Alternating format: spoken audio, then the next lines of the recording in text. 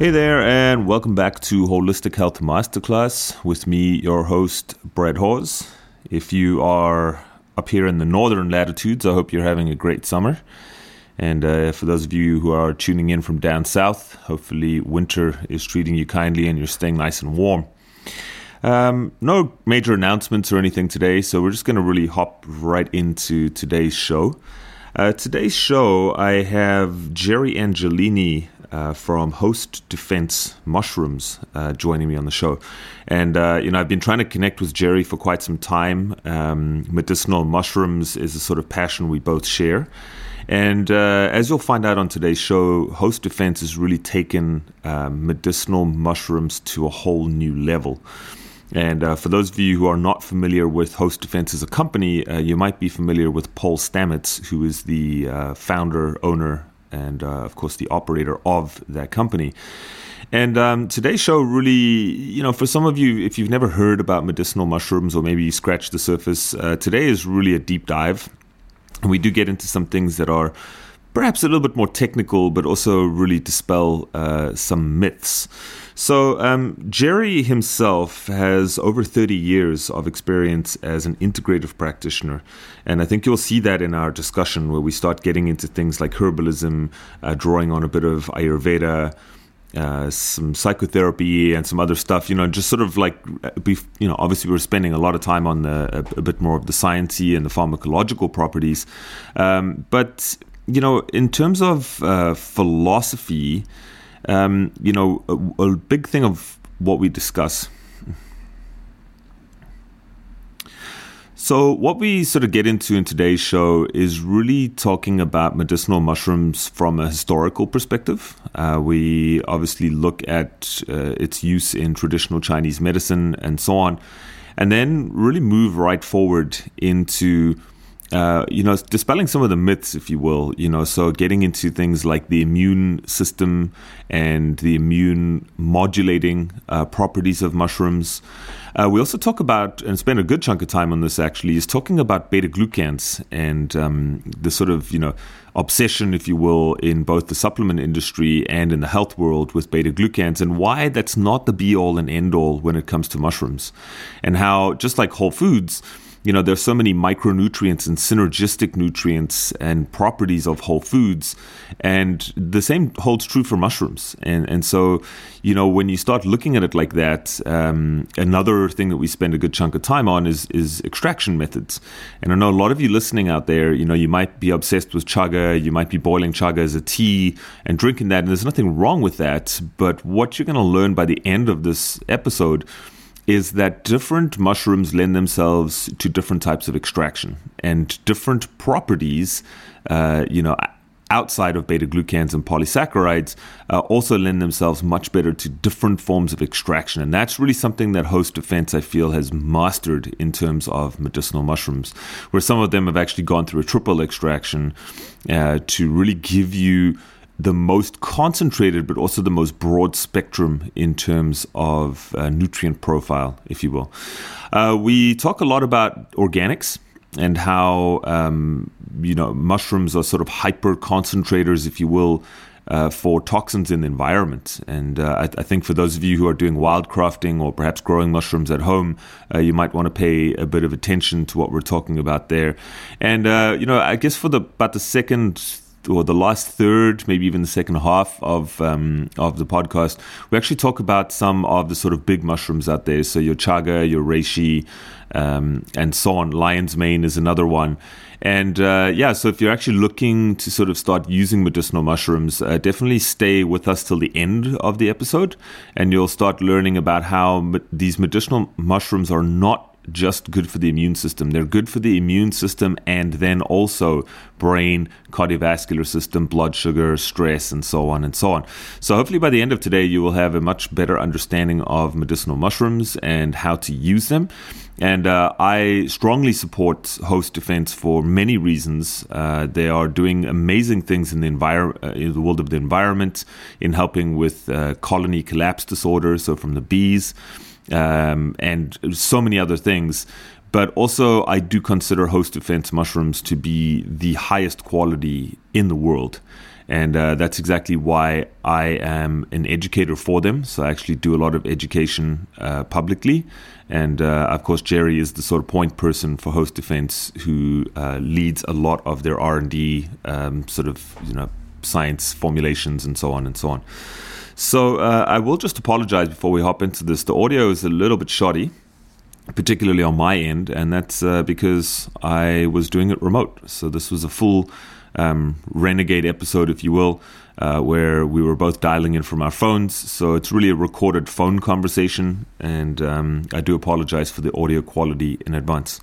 So I'll leave it at that. Without further ado, I bring you Jerry Angelini from Host Defense. Hey, Jerry, welcome to the show. Hi, Brett. Great to be here. Thanks for having me on. Yeah, no worries. I mean, we've gone back and forth. We've had some schedule clashes. We've canceled a couple of episodes. So it's good to actually finally get on the phone with you. And you guys listening out there, we are doing this 100% renegade. We're fully remote. If you hear people screaming, perhaps, or cars driving by or something, that's me on the road. But I really wanted to connect with you, Jerry, because the work that you are doing with Host Defense and Host Defense themselves as a company, we're going to talk everything to do with medicinal mushrooms today. And if you can just give us a bit of an intro to yourself, like what exactly do you do with Host Defense? I am the education director and part of the formulation team for Host Defense. So basically that means that if someone needs to learn about Host Defense, mushrooms, our product line, the things that we're doing out in the world, I can provide them with very basic all the way up to highly technical information. I train consumers, I train retailers, professional staff, medical staff, and we do this in a number of different venues, from phone consultations all the way up to day-long trainings that we've done with various groups. Right on. So how did you? I mean, you also have your own website and your own thing going on. How did you find your way into the world of medicinal mushrooms? I mean, what's your background? I have a Master's of Science in Rehabilitation Medicine from Boston University.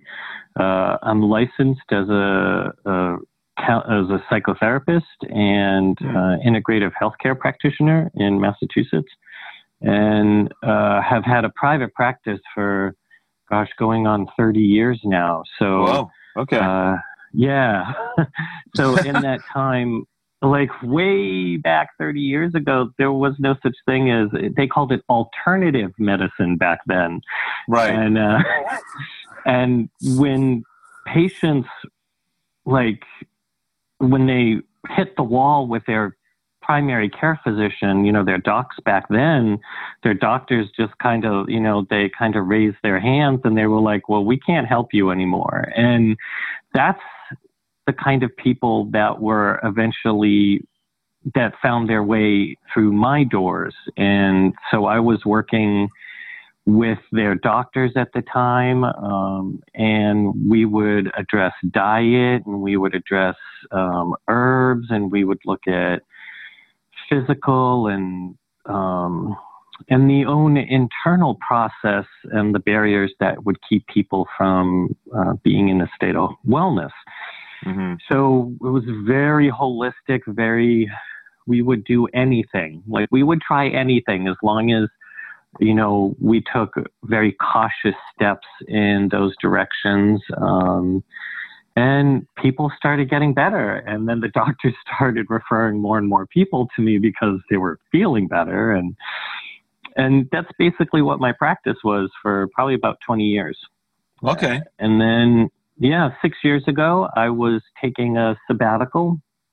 I was in California doing some postgraduate work on Chinese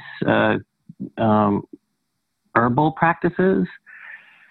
And yeah, so I was doing the TCM herbal approach to things. I was like really diving into that and working with a couple of amazing teachers, Michael and Leslie Tiara, and taking some courses with some acupuncture schools. And I got recruited by Host Defense, which was really quite interesting. And yeah, I've been with them ever since. Yeah. So a little bit of an unusual way in terms of getting in with them. But now, I mean, 6 years on, and I've actually read a lot of the stuff that you sort of published, and I've listened to some of your webinars and trainings as well. And so that's exactly why I wanted to get you on the podcast, to really dial into medicinal mushrooms, because I think that they've become very, very popular recently, especially certain types like lion's mane and chaga.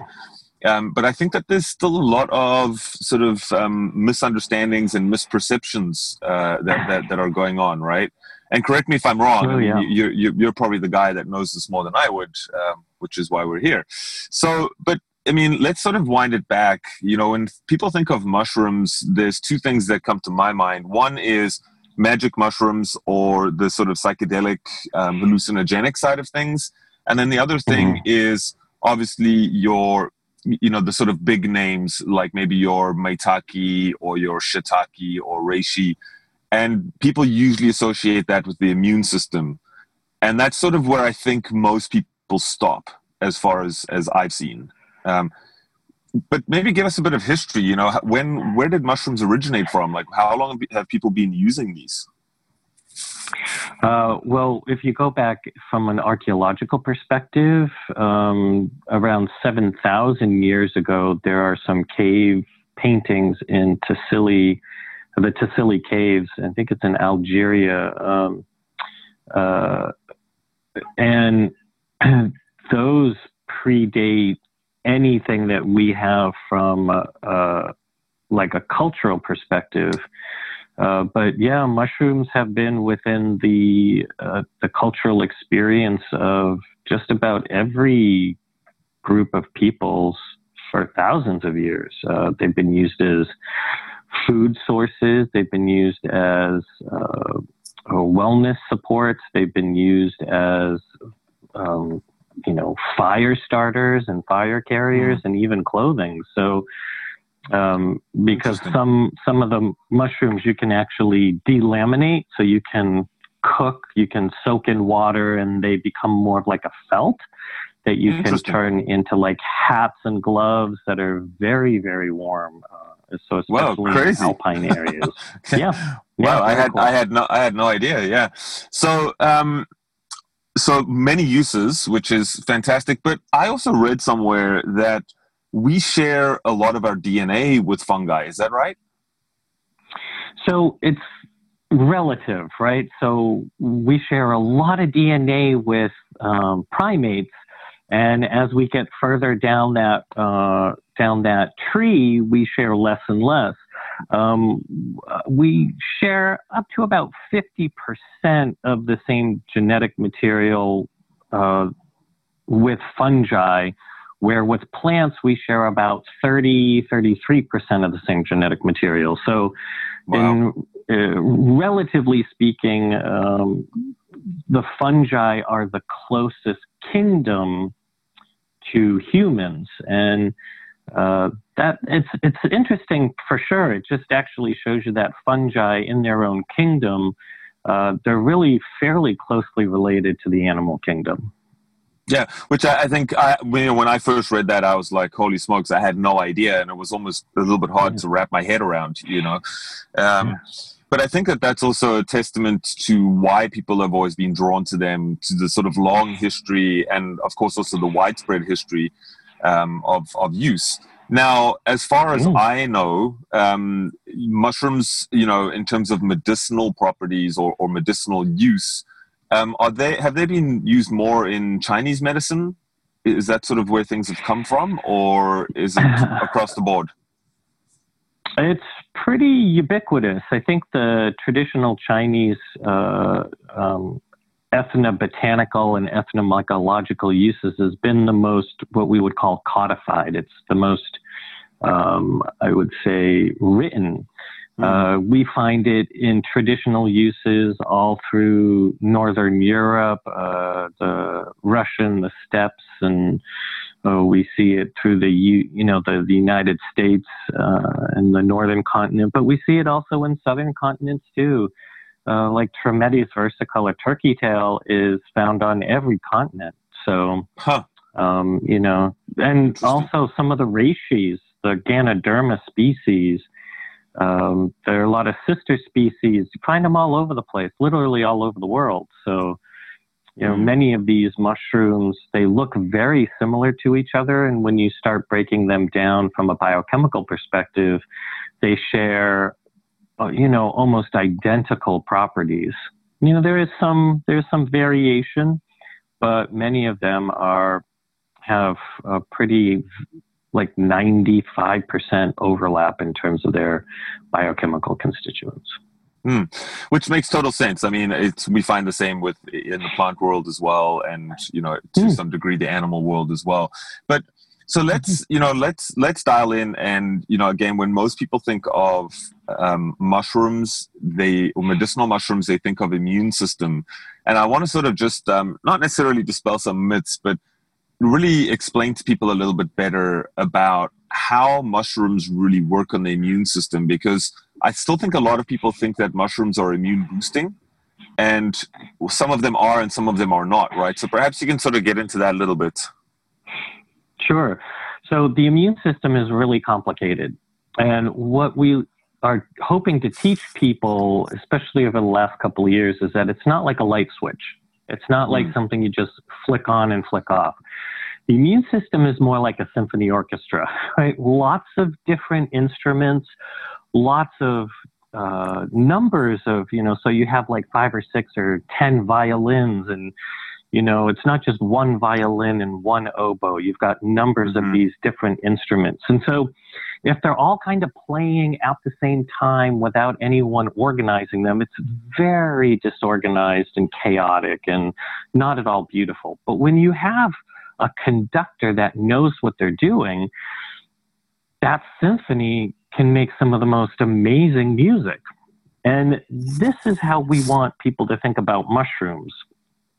The whole mushroom, appropriately extracted, is going to function like a conductor for the symphony of your immune response.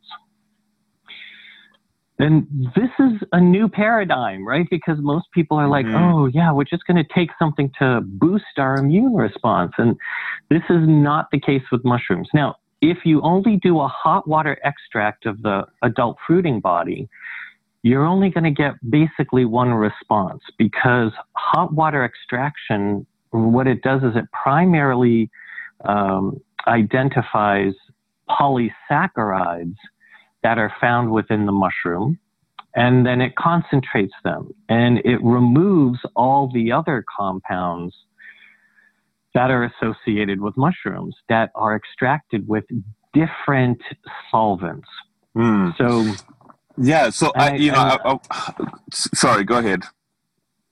Well, I was just going to say, I want people to think about this like, if you have water and you put oil in the water, they separate, right? Because they don't dissolve. But if you take a tablespoon of sugar and put it in water, it dissolves, right? So different things have different solvents in them. So, yeah. Yeah. Well, and I think, just to sort of circle back a little bit, that great summary. And I've always said, especially with immune boosting, sometimes it's good to boost the immune system. Sometimes it is legitimately underactive and you want to do that. But there's many instances where you don't necessarily want to boost the immune system, because the immune system might already be in an overactive or hyperreactive state, as in autoimmunity, for example. And sometimes boosting in that instance might actually make the condition worse. But I love the way that the analogy of the symphony, because I think it really, for myself as a functional medicine practitioner, there's lots of fancy labs now where we can actually see by running lab tests exactly what the immune system is doing in that moment. And, we could then maybe really get nice and nichey and whatnot and fancy. But for 95% of people out there, we don't have the luxury of knowing that. And so I've always looked at mushrooms as being more of an immune system modulator or balancer in that sense, and then also a toner, right? Is that a fair sort of description? Yeah, you can describe them like that for sure. You know, the term modulation is like the new term, you know, and it's a great term as long as you know what it means. Another way you can describe this is the Goldilocks zone, right? Mm-hmm. I like to have people consider their immune system as functioning within the Goldilocks zone, right? It can't be too hot and it can't be too cold. It's got to be just right. And so if you make it too active, it can, like you were saying, come forward in things like reactions to, environmental triggers, like maybe animal dander or dust mites or pollen, or it could attack our own tissues. But if we suppress it, then it's not going to be strong enough to help us manage our microbiome and some of the pathogens that might be in and on our bodies. Or it might not be strong enough to identify cells that have mutated and need to be destroyed and cleaned out. So this is why that immune system needs to be in the Goldilocks zone, right? It's got to work, but it can't overwork. Yeah, 100%. And I'm a firm believer of, if you drive something like the immune system at 100% all the time, you risk burning out more, and you also have no headroom. So that if, there is some sort of pathogen or something like that is, extremely aggressive, you can't go to 150%. You're already functioning at maximum capacity. Mm-hmm. And that could also be potentially dangerous. This is why I say to people, taking immune boosters all winter long, I just think is not a good practice. It's not... Right. Yeah, but something else you said, which I think is important for people to sort of understand here. You mentioned that we focus a lot on the polysaccharides, and of course the sort of the poster child for polysaccharides in the mushroom world would really be beta glucans. And I think a lot of people, when they go to the stores and they're shopping around for mushrooms, they're looking at what's the beta glucan content. That's what I really want. But perhaps you can share with us, there's many, many more compounds that are naturally occurring in mushrooms, and these have other medicinal effects, and of course they lend themselves to different types of extraction. So perhaps you can sort of unpack that a little bit for us. All right, yeah, let's buckle up, right? Because we're going to go for a ride here. All right, so science is always progressing. And what we like to do is stay on top of the most recent research and do comparative analyses of research. And what we have found is some of the most recent research on beta glucans is that these are polysaccharides, and they're very specific. And polysaccharides fall into one of three macronutrient content. So you have proteins, you have carbohydrates, and you have fats. And polysaccharides are a type of carbohydrate, but we don't digest them and turn them into sugar. So they're non-digestible carbohydrates. So sort of like a fiber, right? Exactly. So you have soluble and insoluble fiber, and you have digestible and indigestible carbohydrate. So basically, these don't make sugar, so you're not going to gain weight from them. They're not caloric. But what they do is they interface with the immune cells in our intestinal tract. And when they do that, they trigger an immune response. And it's really interesting because it's actually like trickster or coyote medicine, because they mimic pathogen cell walls. And so your body thinks that there are pathogens there, but they're not pathogens because they're mushroom polysaccharides, right? Interesting. Okay. Well, it gets even more interesting because as we dive into and kind of take apart the polysaccharide, these beta glucans, a really recent article that came out, I think it was either 2015 or 2016, found that there's actually a fat, like a lipid aspect to the beta glucan So there's a fat aspect to it as well. So it's not just a polysaccharide, it also has a fat aspect. And when they tested those two aspects, the polysaccharide aspect only had about a 20% activity, whereas the fat aspect had an 80% activity. So it's not even the polysaccharide that's doing the work, it's the lipid that's doing the work. So for people that can grasp this conceptually, this makes sense, because if it's mimicking a cell wall of a pathogen, cell walls are made up of a phospholipid bilayer. They're made up of predominantly these very specific types of fats. Right. So it makes sense when you dial in. But now it makes us go back and say, well, is it really the beta-glucan that's doing the work? Is it the polysaccharide that's actually triggering the immune response? Or is it some other aspect of this molecule? And that gets really heady. Yeah, These polysaccharides, so we kind of like come back into something that's a little bit more graspable. Polysaccharides are just one aspect of the many different types of compounds that you find. So there's a lot of micronutrients, like there's a lot of vitamins and minerals in mushrooms too, like there's zinc and calcium and magnesium. But then there's also these other compounds that are called triterpenes or terpenoid compounds. And these trigger that modulation function within our immune response. They actually trigger the self-check that our immune system has to make sure it doesn't get overreactive like a runaway train, right? So you've got these triterpene compounds. You've got other compounds as well. They're called sterols and lipids. So sterols are things like cholesterol. So sterol, cholesterol. And cholesterol is a really important substance. Like all of our cell membranes have cholesterol in them. All of our hormones are based on cholesterol. And so what we want is we want these really healthy, like the fungal sources of sterols, they actually convert into something called 25-hydroxy vitamin D, which is the active form of vitamin D. Really, really important substance for overall health and wellness, like just everything, actually. And that's really interesting, because I was always taught that the ergosterol was converted into vitamin D2 in the body.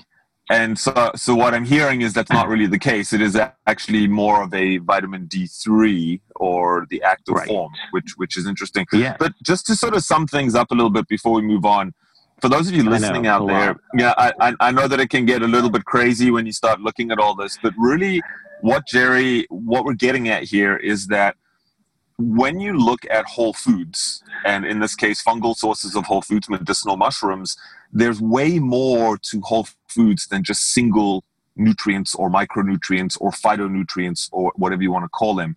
And I think that a lot of people get wrapped up in the specifics and they forget about the whole. And so really the take-home message here is that there are way more other properties and compounds in medicinal mushrooms that also have a positive effect on our health, and perhaps a little bit more of a well-rounded effect on our health as well. So I'll let you carry on, Jerry. That was a perfect summary. And really, it is about the whole mushroom. We don't want to dial in and isolate a substance, right? And we've got drugs for that. Drugs isolate, right? But when you isolate a compound, you trigger an adverse event. Like the body is like, wow, that's a lot of that substance. And now I have to clean it out of my body because I'm not supposed to have that much in there, right? And then you get these adverse events that are associated with these single molecules at high doses. But the whole mushroom, appropriately extracted, and I come back to that again and again, we cannot digest a raw mushroom. We don't have the enzymes needed to do that. So you've got to extract it. You've got to use hot water, and you've got to use an alcohol substance. And, you know, if you're cooking, throw in some coconut oil to those portobello mushrooms or the crimini mushrooms or your shiitake or If you're cooking lion's mane, great. Throw some coconut oil or some olive oil. Cook them up, saute them until they're nice and crispy if you can, and then throw some like cooking wine in there too. And you've just made a mini lab in your own kitchen. And this is going to provide you with a really delicious way to get these nutrients in your daily diet. And when you look at the research, there's some amazing demographic research out of the Nagano Prefecture in Japan that showed that the daily consumption of mushrooms had a profound impact on longevity and health and wellness, like a 33% increase in longevity and health and wellness. So these are people that are just eating mushrooms on a regular basis, right? Like as part of their diet? Every single day. Yeah, they took I think it was a demographic research project on the whole Nagano Prefecture, and they found that the Inokataki farmers had a 33% longer lifespan was and the reduction of all kinds of different issues that are health related, and it was really just focused in on just the amount of mushrooms they ate every day, because it's the same genetic group of people. They're all eating the same basic diets, and they all have, their cultured foods, and they all have their green tea, and, that's the same water. It's the same environment. And really the only thing that was different was the amount of mushrooms they were eating. So eat your mushrooms every single day. Use a really high quality mushroom supplement every single day to support your immune response in a balanced way and support longevity. So one thing I wanted to ask you as well, because I've heard in some of your other trainings and talks and that the importance of organic mushrooms and why that's so important. And then maybe we could also tie into that to this, talking a little bit about wildcrafting and that sort of thing. Because I do know lots of people that just sort of walk out into the forest, on the outskirts of the city and grab mushrooms and then take them home and eat them. Right. So why is it important to go with organic mushrooms? So mushrooms hyperconcentrate whatever is in the soil or the tree that they're growing in. So if you are, especially on the eastern coast of the North American continent, all of our waterfall comes from the west. So anything that goes up must come down. And anything that's going up in, like, say, sprays or pesticides or fungicides or industrial wastes, anything that's spewed out of a smokestack, anything water-wise, you've got to actually be careful about what are called underground plumes that carry environmental toxins, and you may think that, I'm way out there in the woods, but the reality is they have found pesticide residue in Antarctica. So we have polluted the planet, like we really have. So mushrooms are amazing in that they clean up the environment. They actually hyperconcentrate them. So they take them out of the environment.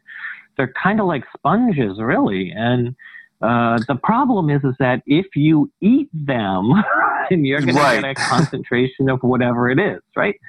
So, growing and then testing the mushroom. So not easy to do if you're just a regular person who's going out there wild harvesting. If you wild harvest some mushrooms, chances are if you do it once in a while, it's not a problem. Like, we have people at Host Defense that go out and they wild harvest some of their own mushrooms here and there. Most of us just grow the mushrooms we're eating the mushrooms that we grow at Host Defense, Right. And those we're very careful of in terms of our growth substrate, what we grow our mushrooms on. And it's very clean.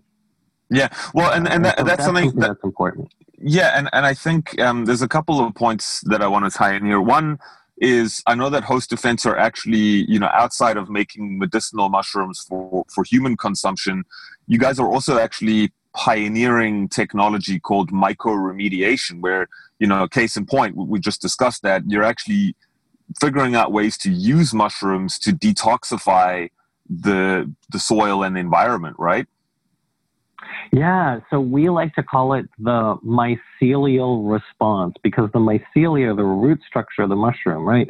And so we like to say we're trying to find the mycelial response for all of the damage that humans are causing to the planet and to our sister species, And there's a lot of amazing things that the mushroom mycelia can do in the environment, right? They stabilize and they create carbon within the soil. They break down, any kind of cellulose material, so any plant material, organic animal material. We have fungals that break those things down too, and they create topsoil. So, right. Really important parts of our ecosystem. Yeah, and so. So coming back to this whole organic side of things, and this is just really a question from me, and I have no idea what the answer would be. But, when you talk about growing organic mushrooms, I know that Host Defense does it a very different way, where you guys are actually really, getting things wild harvested and then growing them out a few times in a controlled environment and then testing to make sure that there's no pesticides and whatnot. But when I first learned that, my immediate question was, what happens if I'm growing mushrooms outside in an organic, let's say on an organic farm, and I'm not necessarily spraying pesticides or anything like that, but would there be a risk of contamination just because they have such an affinity for toxins?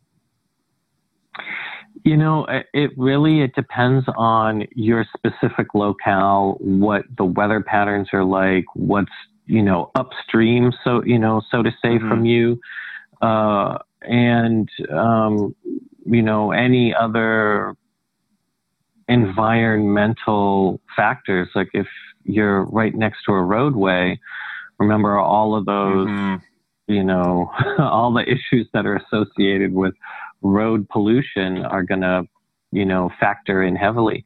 So it really, you've got to think of, where do I live? Where am I looking for these mushrooms? What are some upstream consequences that are associated with where I'm looking? And then go from there. And for some people, it's relatively minor. Like, right.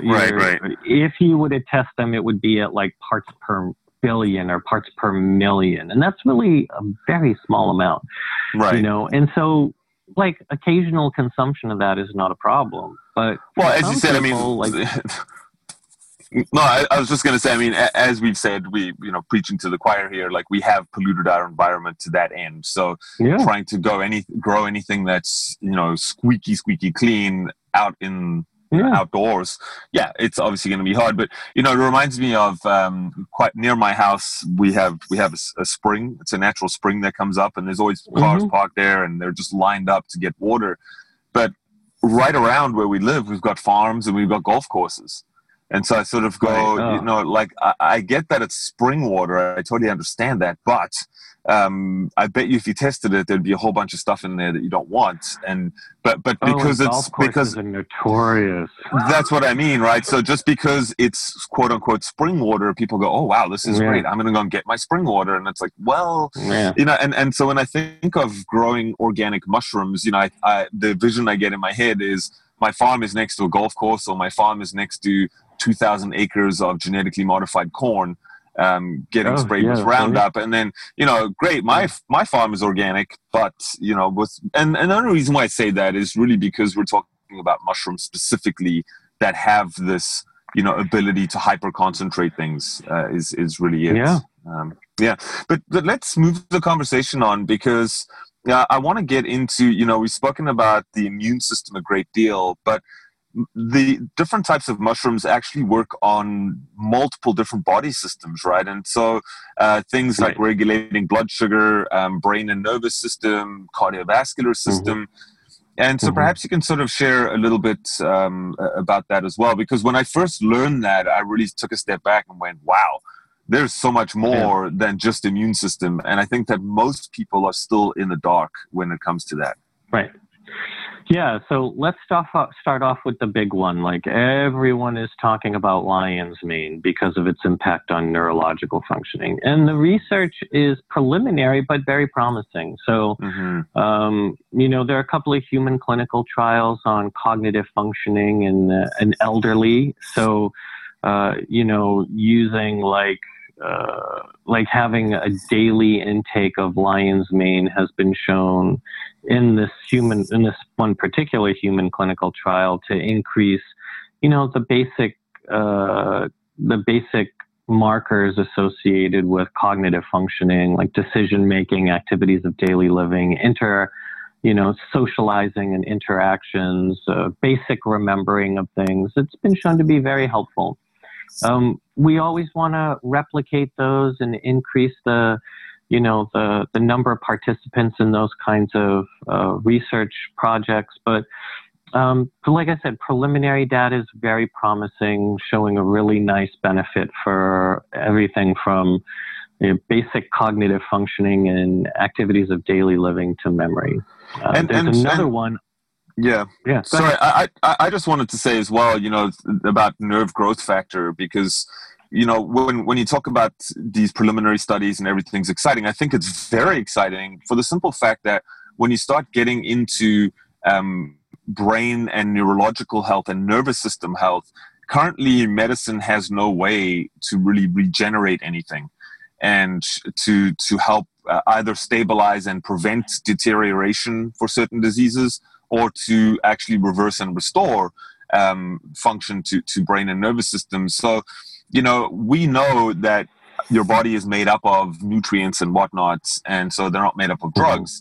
And so what I found interesting was lion's mane's potential for certain brain and neurological disorders. That was the thing that sort of stood out for me. Yeah, I mean, and I think the word potential really describes it the best. There's, there may be some clinical, like anecdotal data, but we don't have any research data specifically on those, like neurodegenerative diseases. And that's something we always want to make really clear to people that, because of the preliminary research and some of the what we like to call mechanism of action studies that show that lion's mane, there are certain compounds called erinacines and even hericenones, and these are two specific types of compounds found in the root and the fruit body.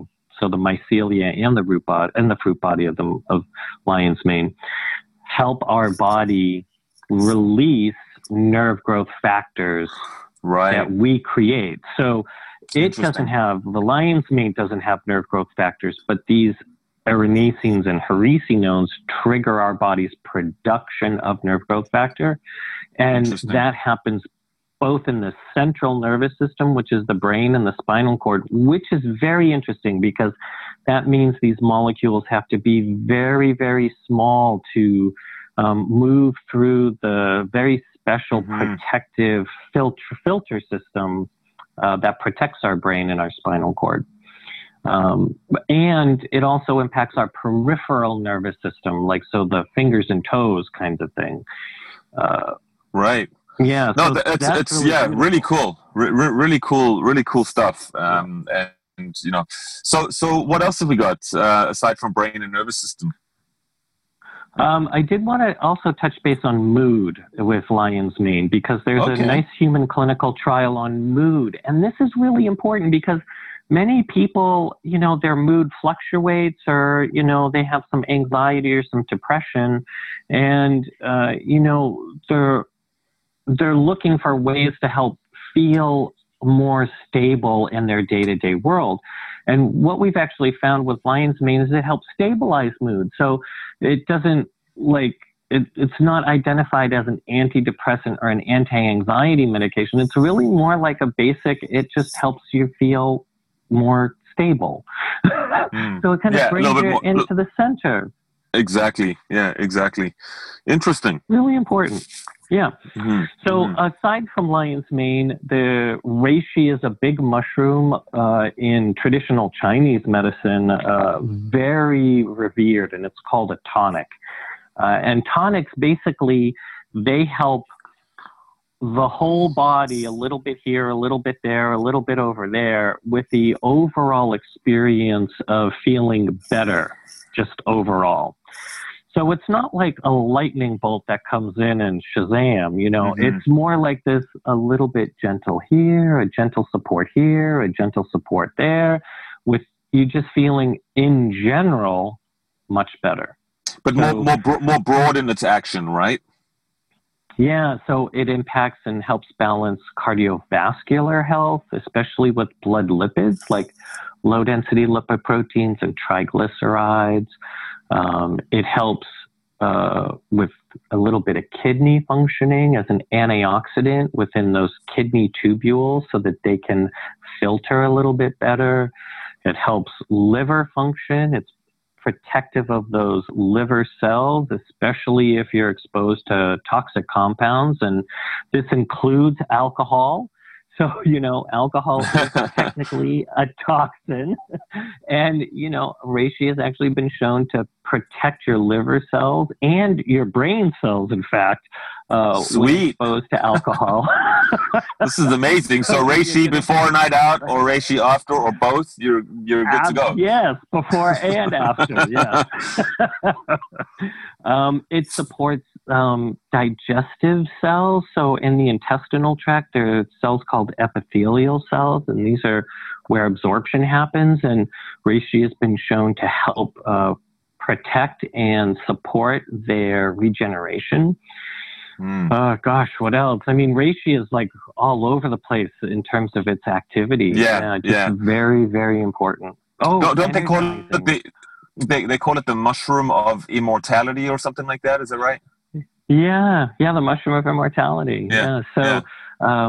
Probably one of the strongest modulators of the immune response. So when you really need to rein that immune system in, if you have a lot of overreactivity, the reishi mushroom is really one of the strongest modulators of that immune response. So it's going to help shore it up, make sure it's functioning strongly, but within normal limits. So it's our Goldilocks zone mushroom for sure. Right.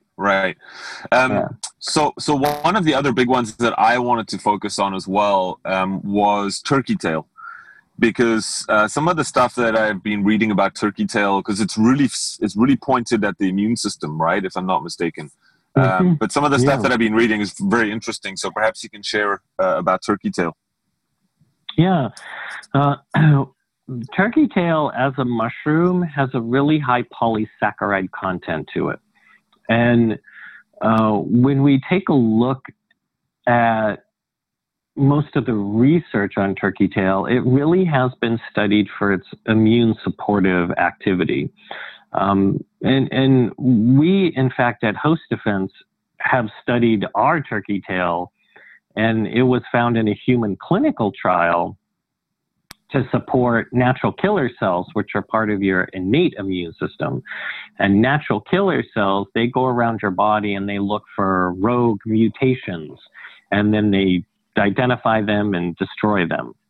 And this particular human clinical trial found the Host Defense turkey tail to be very supportive of the immune system for women who had underwent surgery, chemotherapy, and radiation therapy. And one of the reasons this is so important is typically radiation therapy and sometimes chemotherapy can really do a number on your immune system and basically knock it out of the picture for a good 2 to 6 months. And the study showed that in 2 weeks, the Host Defense turkey tail brought those natural killer cells back online and functioning at pre-intervention level. So really important. So was this taking the turkey tail during treatment or after? It was after the completion of the surgery, chemo, and radiation therapy. Wow. That's incredible. I mean, 2 weeks. 2 weeks is just unheard of. I don't know of anything else that would actually do that. So, so what else? What are the other? Let's talk about chaga, because chaga is just wildly popular. So go for it. Yeah, chaga has an affinity for epithelial tissue, and we find epithelial tissue in the intestinal tract, so from your mouth all the way down to the end. In your lung tissue is also epithelial, and your skin is epithelial. And so these tend to have highly reactive responses to environmental triggers, right? So people go out, it's springtime, they take a nice deep breath and then they start to sneeze and cough and they start to wheeze, right? Or they eat a food that they react to and then they have this inflammatory response and then they have some problems with their intestinal tract, or maybe they're just one of these people that has like reactive skin. And what chaga does is it helps balance the immune response in epithelial tissue. So skin, lungs, and intestinal tract. But you've got to do a multiple extraction of it. You can't just go out, hack off a chunk of chaga, throw it in some water, and think it's going to do it for you. Yeah, well, and I see that a lot, right? So the farmers markets and right, farmers markets and hippies, making chaga teas and stuff, and I'm sure it's great. I'm sure that there are absolutely some medicinal benefits, but if you really want to get the full strength, doing so multiple extraction. How do you guys extract the chaga? We do. So we're growing our chaga on rice. So it's sustainably cultivated. It's organic. And we do an extraction of the chaga root structure. And there seem to be these very small, tiny, the conch itself. So the piece that people are harvesting isn't the fruit body. We call that a conch. It's a sterile conch. It's not the fruit body. Interesting. And what we're doing is we take that, we do a room temperature extraction on this, because the mycelia has a whole set of enzymes and culture metabolites. So those enzymes digest the rice and they change a lot of those starches into immunologically active compounds and polysaccharides. And we capture those, and then we're doing an alcohol extract as well. And this actually provides us with many of the compounds that modulate the immune response. So they actually help keep that immune system functioning in the Goldilocks zone so they don't overreact. Mm-hmm. And this is really important, right? Again, we're talking about modulation here, right? We're not talking about stimulation. And this works very, very well, especially in that liquid extract that we make. We also have a capsule, which is, it's done very differently. They're freeze-dried, they're powdered, they're heat-treated, so that you have access to all of those compounds, the polysaccharides and some of those triterpenoid compounds and some of the sterols and lipids as well. Right. And really what we're going for with this is antioxidant and modulation of the immune response. So, yeah. And something that's powerful. And something that's interesting, you just mentioned it, but I think it bears a little bit of discussion. I know we're kind of running out of time, but, I found it really, really interesting. When mushrooms grow in the wild, they're typically growing on trees, if I'm not mistaken, on dead logs or trees and whatnot. Mm-hmm. But you guys are growing it on rice, and there's been some very interesting studies done on the rice. Obviously, you're growing it on rice so that, we can eat rice. We can't really eat bark. Last time I checked, some bark you can, but, story for another day. So you guys are using rice, which is obviously hypoallergenic. Humans can eat it, but the mushrooms actually do something very interesting to the rice. Yeah. So people thought that rice was inert, that it was like a filler. And research by an independent immunological lab actually found that the rice has been cultured, it's been fermented and converted into immunologically active compounds. And this is brilliant. Like, it's like, okay, so yeah, it's cultured food. Like, this is for your fermented food too. And what it does is that cultured rice is part of the reason why the Host Defense product has such powerful modulating activity. That rice actually engages the immune system's checks and balances so that it does not get overreactive. And just brilliant research. It's actually in peer review for publication. Oh, wow. Okay. The information is so phenomenal that the lab was like, we got to go to publication with this. So. Yeah, and that, and that's awesome. And I think that there's two reasons. That's two of the many reasons, but two of the reasons that really resonated with me in terms of Host Defense. I consider Host Defense mushrooms and Paul Stamets. Paul is just a brilliant mind when it comes to mushrooms. I don't know of anyone else on the planet that knows as much about mushrooms as he does, but. Host Defense, I firmly believe, are without a doubt the best medicinal mushroom products on the market. And I think for two reasons. One is that you are growing it on this rice medium, which, as you said, these studies are now coming out to show that the rice on its own has immunological properties.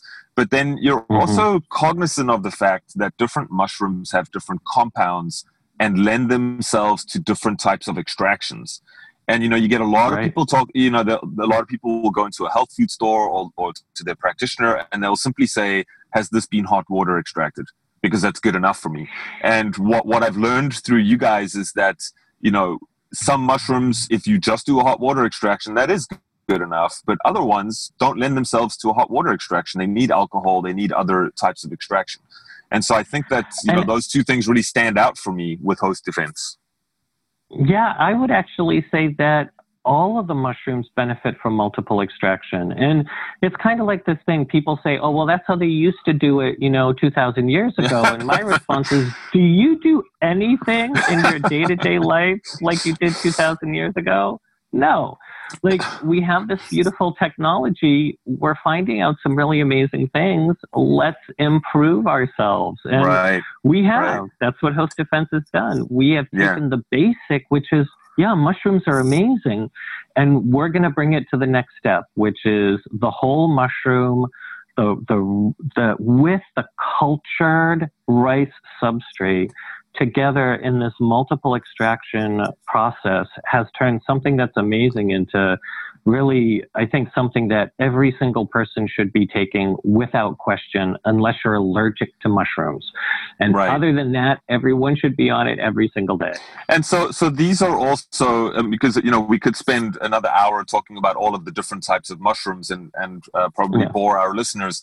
But so people taking mushrooms, these are medicinal mushrooms, can be taken long-term without any negative consequences, or should people be concerned at all?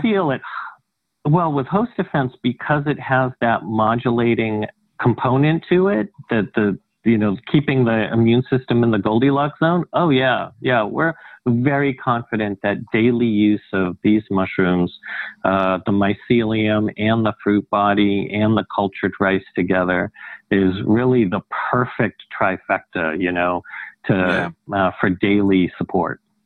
And then another question that comes up a lot, do mushrooms work fast? Do they work slow? Or perhaps it's a loaded question. Some things are going to be fast and some things are going to be slow. I don't know. Perhaps you can share a bit more light on that. Yeah. We actually, with the work we're doing with Natural Immune Systems Inc., we are theorizing because everything's going to be a little bit different, but about 2 to 3 hours after you take a Host Defense capsule, you will start to have an immune response.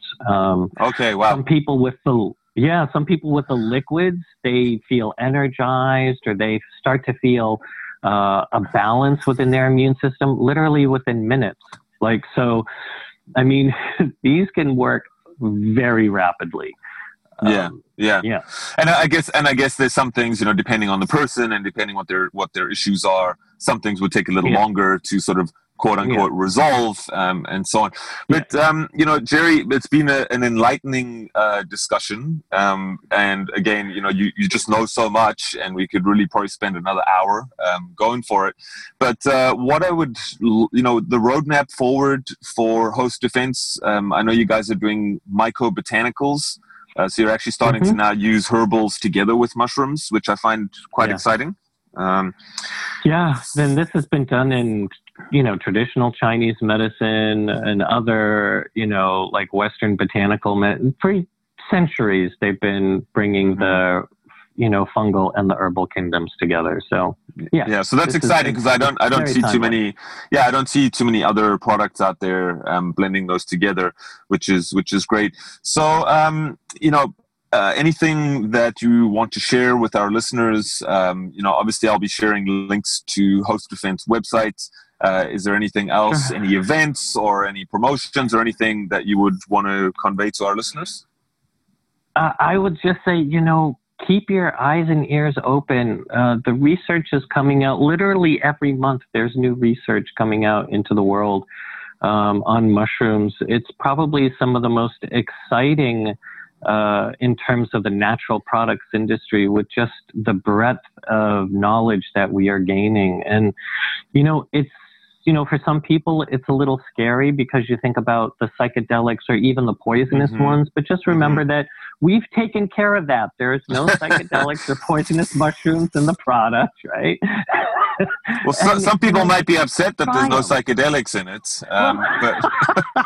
But yeah, well, here in the States, the Food and Drug Administration does not look kindly on those being in products. So, we got to kind of work with them, right? Yeah, exactly. All right, Jerry. Well, I was going to say, try each species and see which one works best for you, and see if you can make one an ally for your life.